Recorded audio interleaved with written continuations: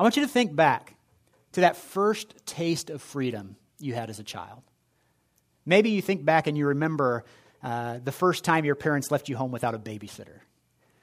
Maybe it was for half an hour or an hour, but you were like king of the house. You know, you had run of the whole place. You could make whatever you wanted to eat. You could watch whatever you wanted on TV. You remember that time? Or maybe for you it was when the first time your parents dropped you off at the movie theater with just your friends. Or they dropped you off at the mall to go shopping. They weren't there with you. You could kind of do what you want, say what you want. Remember that feeling of freedom? Now I want you to switch gears a little bit and think about the first time that you ever abused that freedom. The first time that you kind of turned the corner and you did something you knew you weren't supposed to do, but because you had freedom, you felt like you were able to do it. And maybe you got caught and that made it worse, but maybe you didn't. But whatever it is, you knew that you had done something wrong. You knew that you had defied your parents. Well, that's the feeling I want to talk about today. Maybe you felt a little regret. Maybe you felt a little guilt. I don't know how you dealt with it. But we're going to talk about that feeling today as we're in week 2 of our series called Finding Your Way Back to God. Open your Bibles, if you have them, to Luke chapter 15.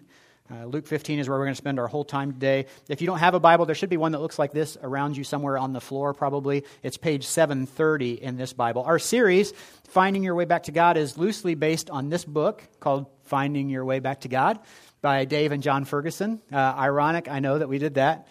Dave and John are 2 pastors in the Chicago area. They've been very great friends to Genesis Church, and they wrote this book. It's loosely based on that, but this is great study material for you if you want a little more information. At Genesis Church, this series fits really well because our mission is helping people find their way back to God. And last week, we unpacked a little bit what that means. We talked about helping people find their way back to God. And if you missed it, you should listen to the podcast, which you can do on iTunes or you can do on the Genesis Church app. Did I mention we have an app? If I haven't said that yet, we have an app, and you can listen to the podcast on there. Listen to last week. Make sure you search Genesis Church Indiana, because there's a few Genesis churches on there. But we said that finding your way back to God doesn't mean just finding your way back to church. Right? We said that it's not about getting your life straightened out. That helping people find their way back to God means this, and you can write this down if you're taking notes. It means helping people experience the love relationship with God they were created for. In other words, at Genesis Church, we believe every person was created with a purpose, and that purpose is to be in a love relationship with the God that created them. And so that's what we're talking about for these 5 weeks. And so we're talking about the story that Jesus told to some of his followers about a son who decides that living at home has gotten just a little bit suffocating. It's gotten to be a little much living under the rule of his parents and decides to take matters into his own hand. And so here to help me tell that story is my friend DeJuan Neely. Will you help me welcome DeJuan to the stage? DeJuan offered, he agreed after I asked to be a part of this. And DeJuan, I want you to just start by telling me a little bit about how you found your way back to God here at Genesis. Sure. Good morning, everyone. I first started attending Genesis here in the fall of 2013.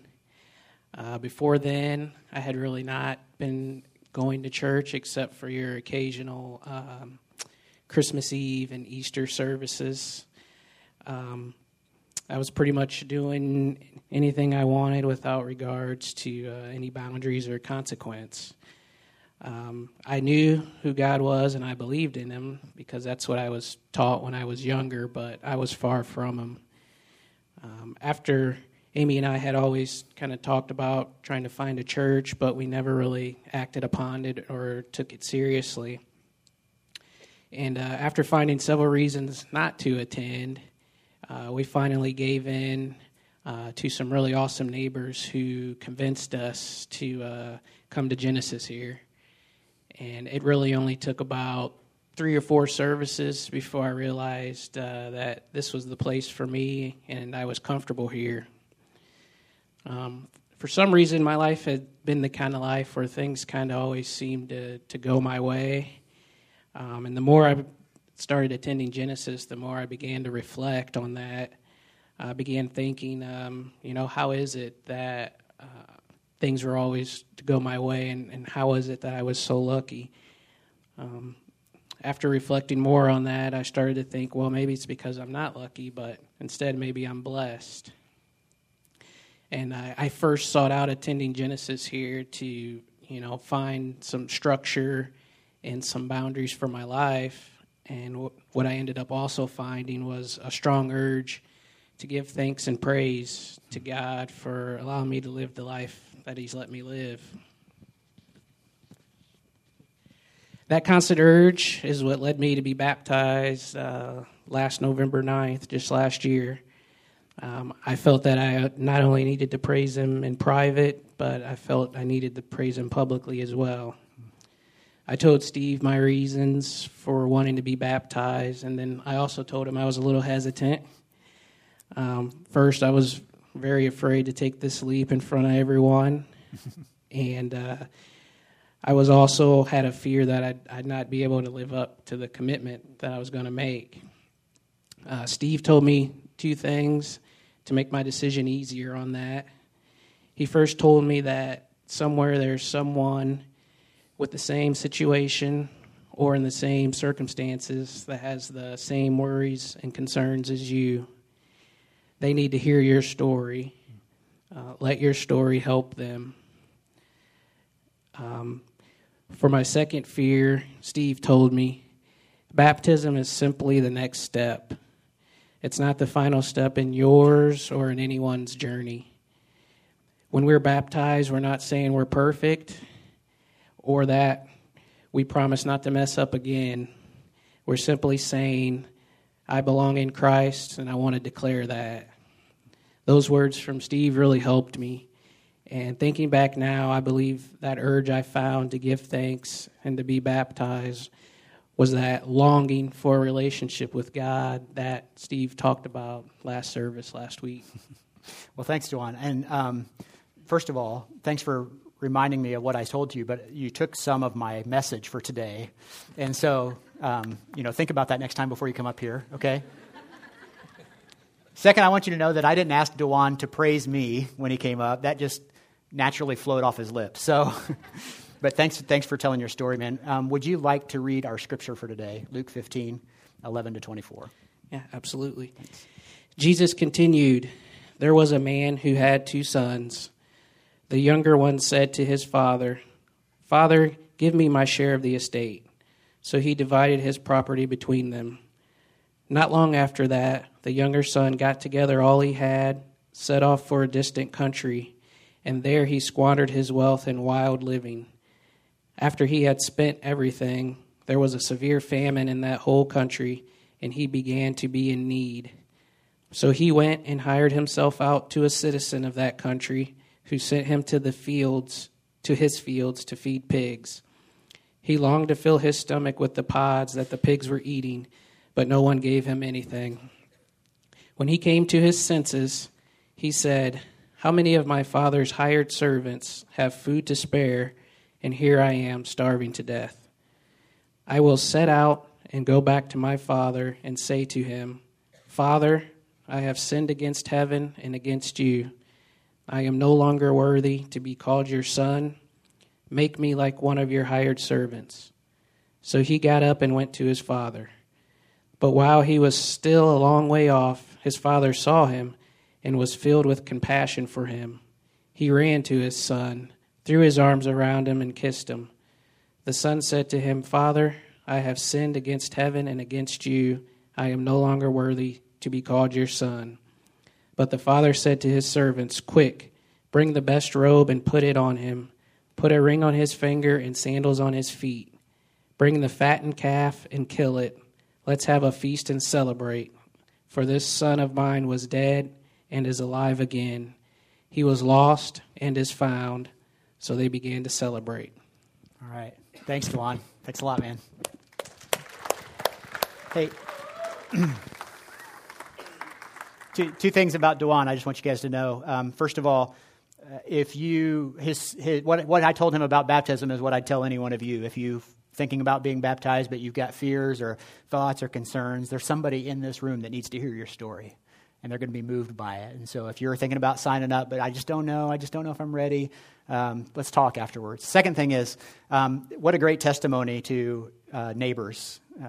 His neighbors were relentless about inviting him to church. And so if you wrote some neighbors' names on that Love Where You Are poster earlier this summer, or if you've got neighbors you've been praying for, don't stop. Don't stop praying. Don't stop praying. The Lord can do amazing things. Dwan, awesome job. Great guy, man. So this young man in the story, this younger son, decides to go through a bit of a rebellion.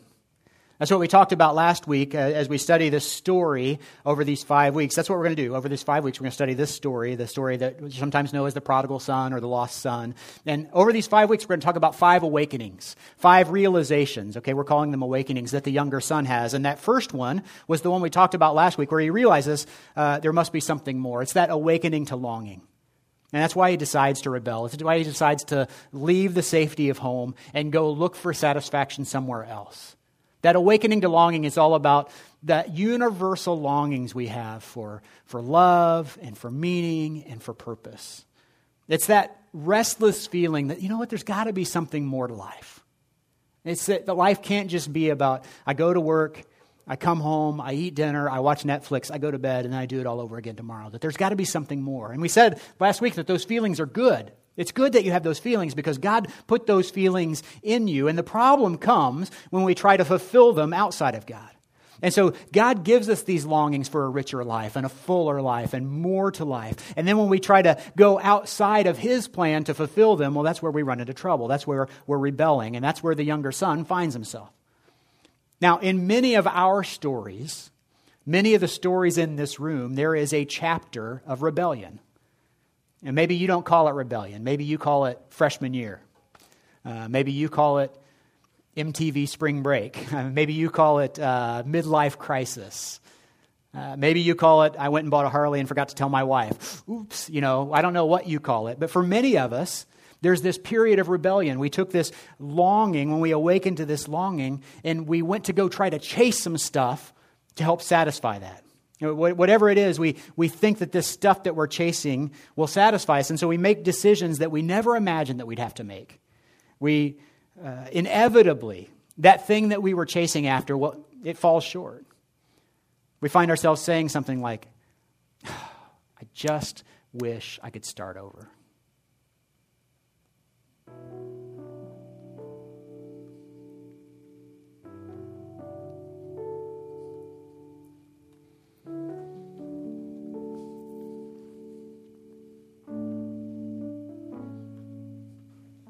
I grew up in church, I don't know, probably until I was 14, something like that.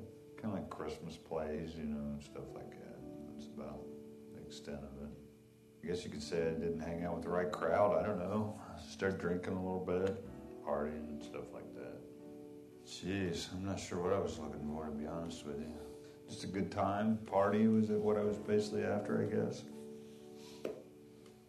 When I was 35, I got in a little bit of trouble with the law, which kind of changed things to the point for a short period of time. I went through a divorce, was still kind of partying a little bit. We met in a bar, both going through ugly divorces, and I think at first it was just kind of a companionship thing, just somebody to hang out with, kind of had the same beliefs but wasn't really ready to accept it. We weren't ready to accept God. We weren't ready to give up this life for that life yet.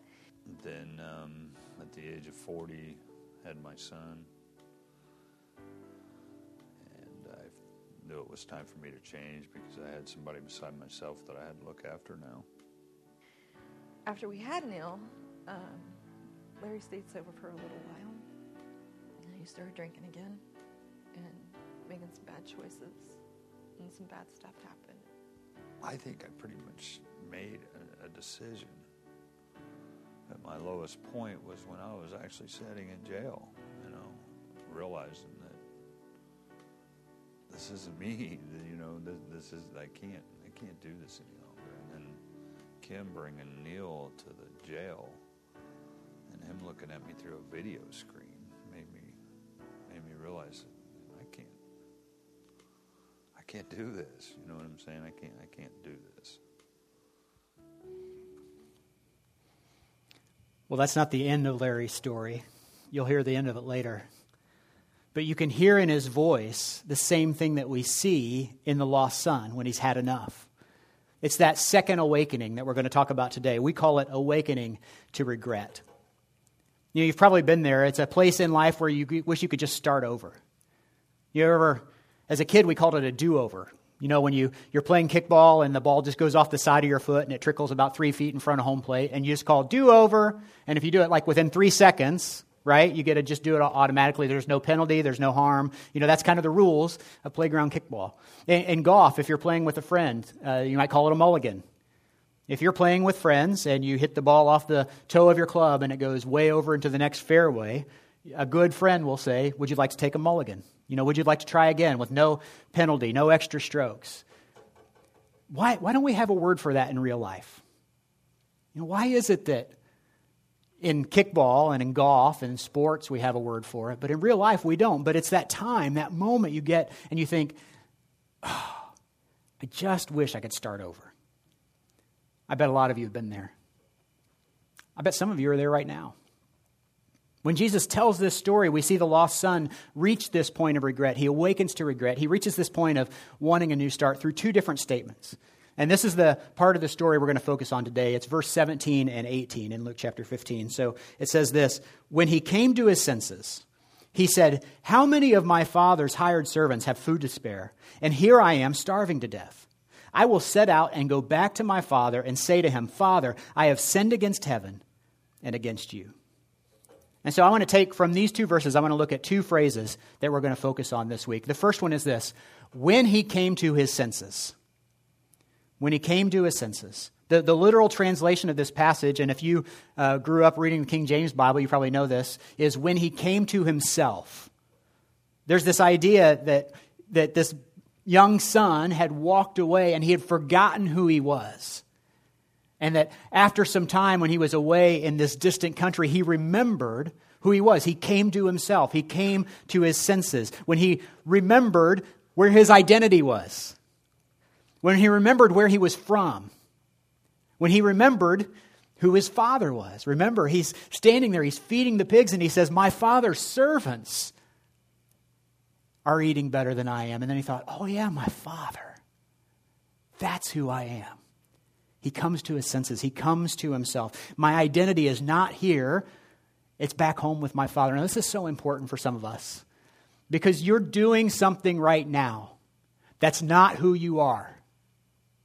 You heard Larry talking about sitting in a jail cell thinking, this isn't me. This is not who I am. And some of you find yourself in that very situation. Somebody here in our church is having an affair, but you're not an adulterer. That's not who you are. You're caught up in pornography, but you're not a pornographer. But it's what you're doing right now. You're binge eating right now, but you're not a glutton. That's not who you are. Your identity is back with your Father, and He wants you back. This is the beginning of that second awakening. You know, that first awakening to longing, was that feeling that there had to be something more. It's what sent this younger son out into a distant country looking for satisfaction in somewhere. It's what caused him to waste his entire inheritance on wild living. And then when he came to his senses, when he came to himself, that's the beginning of that second awakening to regret. This is a turning point in the story, right? We don't know how long the son was gone. We don't know exactly what he did. We get the feeling that it might have been a long time because Jesus says when he finally came to his senses. So he was probably gone for a while, but whatever it was, he came to his senses. He realized that something had to change. It looks like from this story that he had hit rock bottom. And when you hit rock bottom, there's no place to go but up, right? But that doesn't mean we have to hit rock bottom before we decide to make that change in our life, before we come to our senses. And so for you, maybe you're going the wrong way now. You know that there's something in your life. People have told you. Your parents have told you. They've warned you. Friends have sat you down and warned you about that relationship, that habit, that lifestyle. If nobody's around you to warn you, I'm going to warn you right now. You're going the wrong way. I know what you think. You think, they just don't get it. They don't understand. They don't know me. They don't know what makes me happy. They don't get why I'm doing this. But they're right. And you know they're right. So maybe you're in denial about it, but you know something in your life needs to change. You know you're going the wrong way. You know the thing you're chasing isn't making you happy. It's not bringing you joy. It's not adding anything to your life. And man, if you took a moment to look around, you'd realize that you're just feeding pods to the pigs. You need to come to your senses. You need to come to yourself. You need to remember who you are. That's the first step toward a new life. I love author Richard Rohr says it this way. He says, you cannot heal what you don't acknowledge. And what you don't consciously acknowledge will remain in control of you from within, festering and destroying you and those around you. You know, a lot of us know that all too well. We know that feeling. And for many others, maybe it's a wake-up call, though. You know, whether you have a relationship with God or not, whether you're a Christian or not, some of us need to come to our senses and acknowledge that our lives are headed in the wrong direction. The rebellion is over. It's time to come home. That's the second place we'll focus on, because the son didn't just come to his senses. He had a decision to make. And he made this decision to come home to his father. And verse 18 says it this way, I will set out and go back to my father. You know, the second part is just as important as the first, because many of us, we come to our senses, we realize what we're doing is wrong. We're headed in the wrong direction. We strayed too far. We've been gone too long. But then we don't know what to do about it. We want change, sure. We'd love to have a do-over, but we don't really think that's possible. We have shame over what we've done. We have, guilt over how long we've been away. And so the questions echo through our head. Like, will he even take me back? Will they even acknowledge that I've been gone, that I messed up? Will they just guilt trip me like they always used to do before? Could God ever forgive somebody like me for what I've done? I want you to hear this. It's natural to have sorrow over your poor choices. That's something that God put inside us too, that when we make a poor decision, you ever wonder why you feel like what you did was wrong? Because God put that inside of you. But there's a difference, the Bible tells us, between godly sorrow and worldly sorrow, how we deal with that sorrow. So 2 Corinthians 7:10, the Apostle Paul, writing to the church, says this. He says, godly sorrow brings repentance that leads to salvation and leaves no regret. But worldly sorrow brings death. And so this is so important for us to understand how to deal with sorrow and regret. Paul is telling us there's a godly way and a worldly way, and that the godly way leads to repentance, which causes us to ask, well, what does repentance mean? And so first of all, I want to take a minute and just give you a couple lessons in ancient languages. These will be really good. I've been studying this for almost 4 days, so I'm sure you guys will get a lot out of this. But I want to show you this. I think this is really good. Much of the New Testament, the second part of your Bible, the part with Jesus in it, much of the New Testament was originally written in Greek. And the Greek word that we often translate as repentance is this word. It's the word metanoia. Metanoia, the literal meaning, the plain meaning, is to change one's mind. So there's this idea that changing your mind is part of repentance. Now, the Old Testament, the first part of your Bible was written in a much older language, a language called Hebrew. Much of it. And there's a Hebrew word that's often used that's translated as repentance in the Old Testament, and that's this word, the word teshuvah. Now, teshuvah, the plain meaning of teshuvah is to return or to go back. And so there's two meanings of repentance, and they're both captured in this story.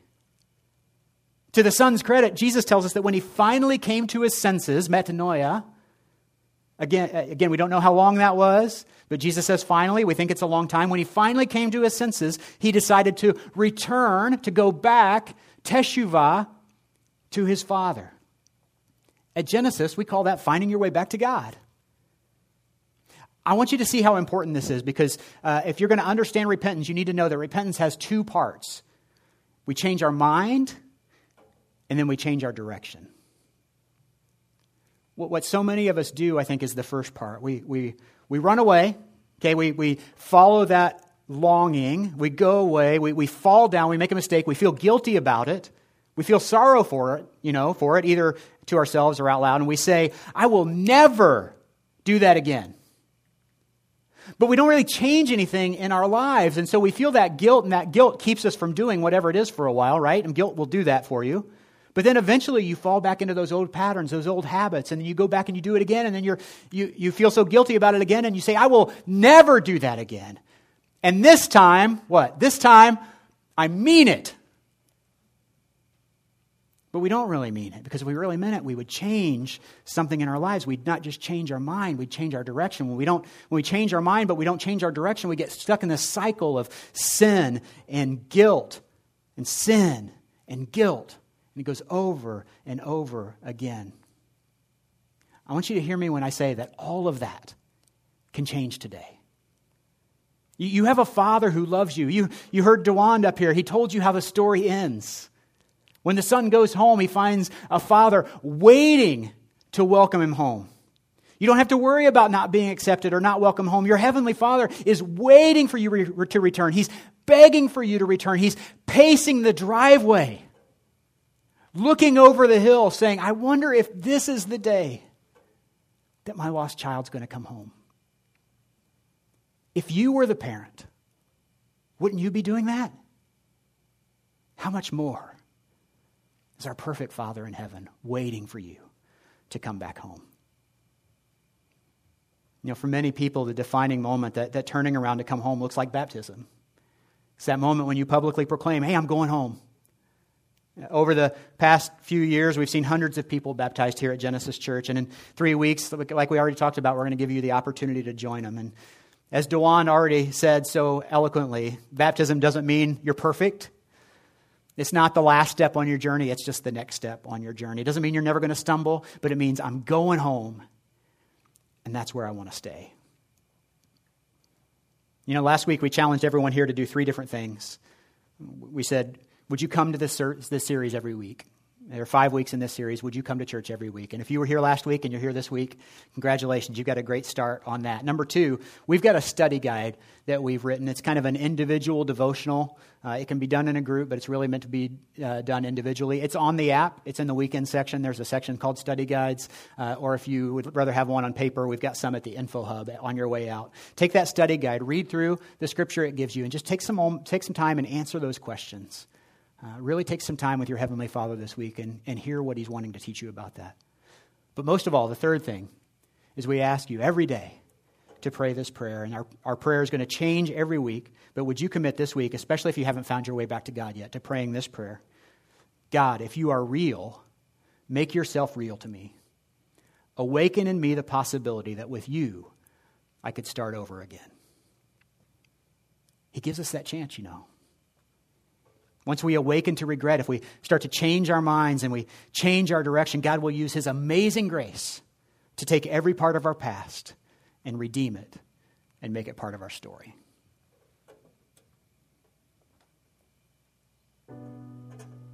We had to stop and think about what we were doing. I had to stop and think about what I was doing. I wasn't where I wanted to be in my life, and I knew in Larry's heart that he really wasn't where he wanted to be at, but we were missing something. And it took some hard stuff to come into our lives to make us see God. I remember sitting in my bedroom one night and I was praying for God to come into our lives, to come into Larry's heart, to change us, change both of us. And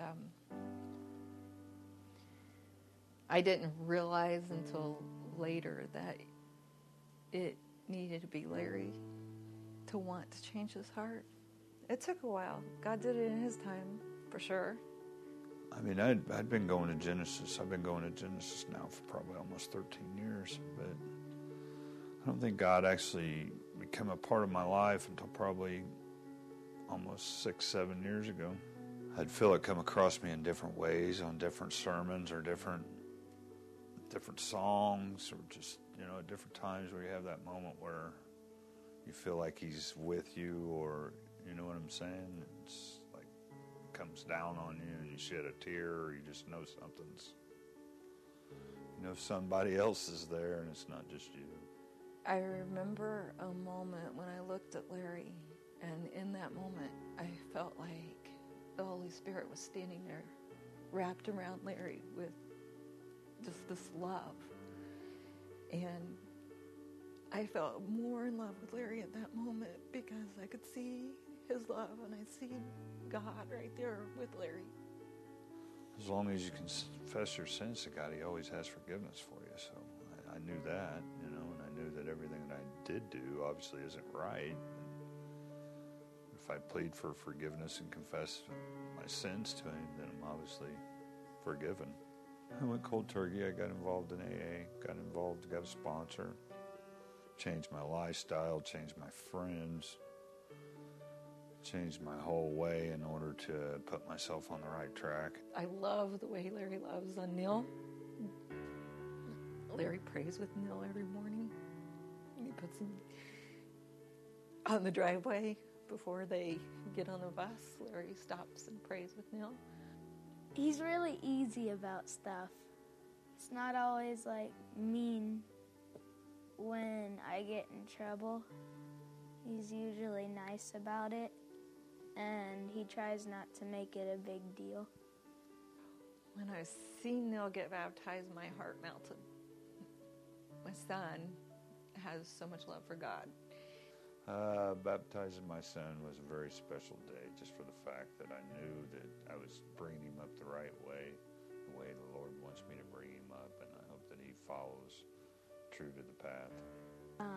I thought that it was an amazing experience to being baptized by one of my parents. That was like a big thing for my life because I wanted to commit my life to Jesus. But everybody can change with the help of God and with the help of other people. It's just a matter, you know, it's a matter if you want to or not.